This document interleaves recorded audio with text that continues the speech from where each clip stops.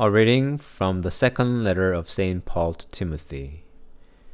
In the presence of God and of Christ Jesus, who is to judge the living and the dead, and in view of his appearing and his kingdom, I solemnly urge you, proclaim the message, be persistent, whether the time is favorable or unfavorable.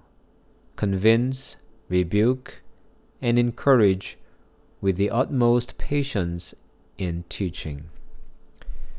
For the time is coming when people will not put up with sound doctrine, but having itching ears, they will accumulate for themselves teachers to suit their own desires, and will turn away from listening to the truth and wander away to myths. As for you, always be sober, enduring suffering, do the work of an evangelist, carry out your ministry fully.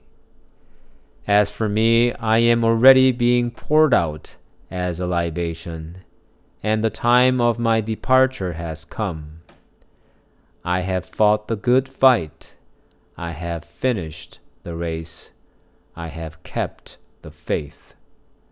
From now on there is reserved for me the crown of righteousness, which the Lord, the righteous judge, will give me on that day, and not only to me, but also to all who have longed for his appearing.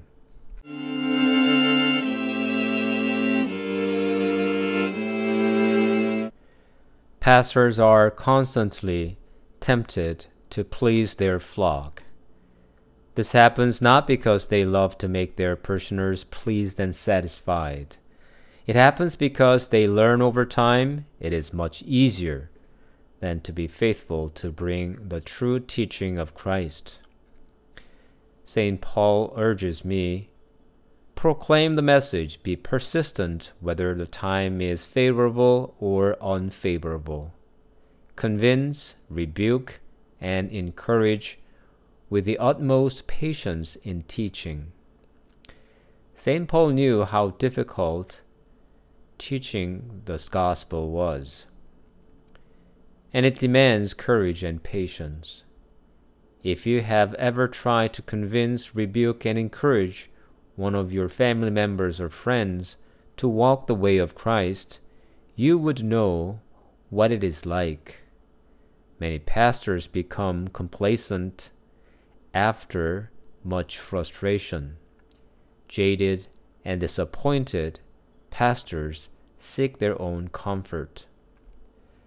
As St. Paul had already gone through and foretold us, people refuse the sound teaching of the church and seek those who would speak easy words to their ears.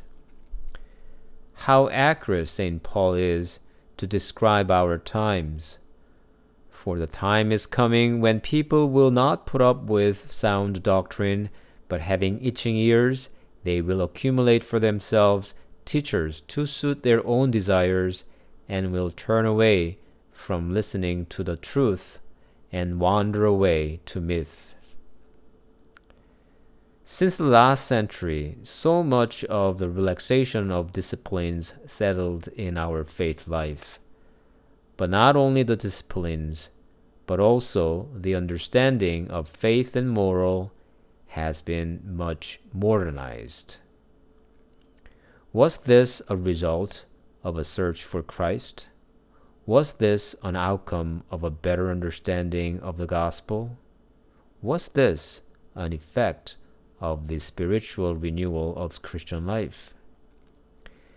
St. Paul admonishes me to be sober, to endure suffering, to do the work of an evangelist, and to carry out my ministry fully. He asks me a lot. Please pray for your pastors so that they may also be able to say like St. Paul when they are close to their departure from this world.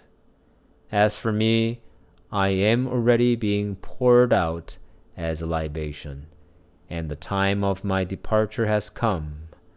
I have fought the good fight. I have finished the race. I have kept the faith.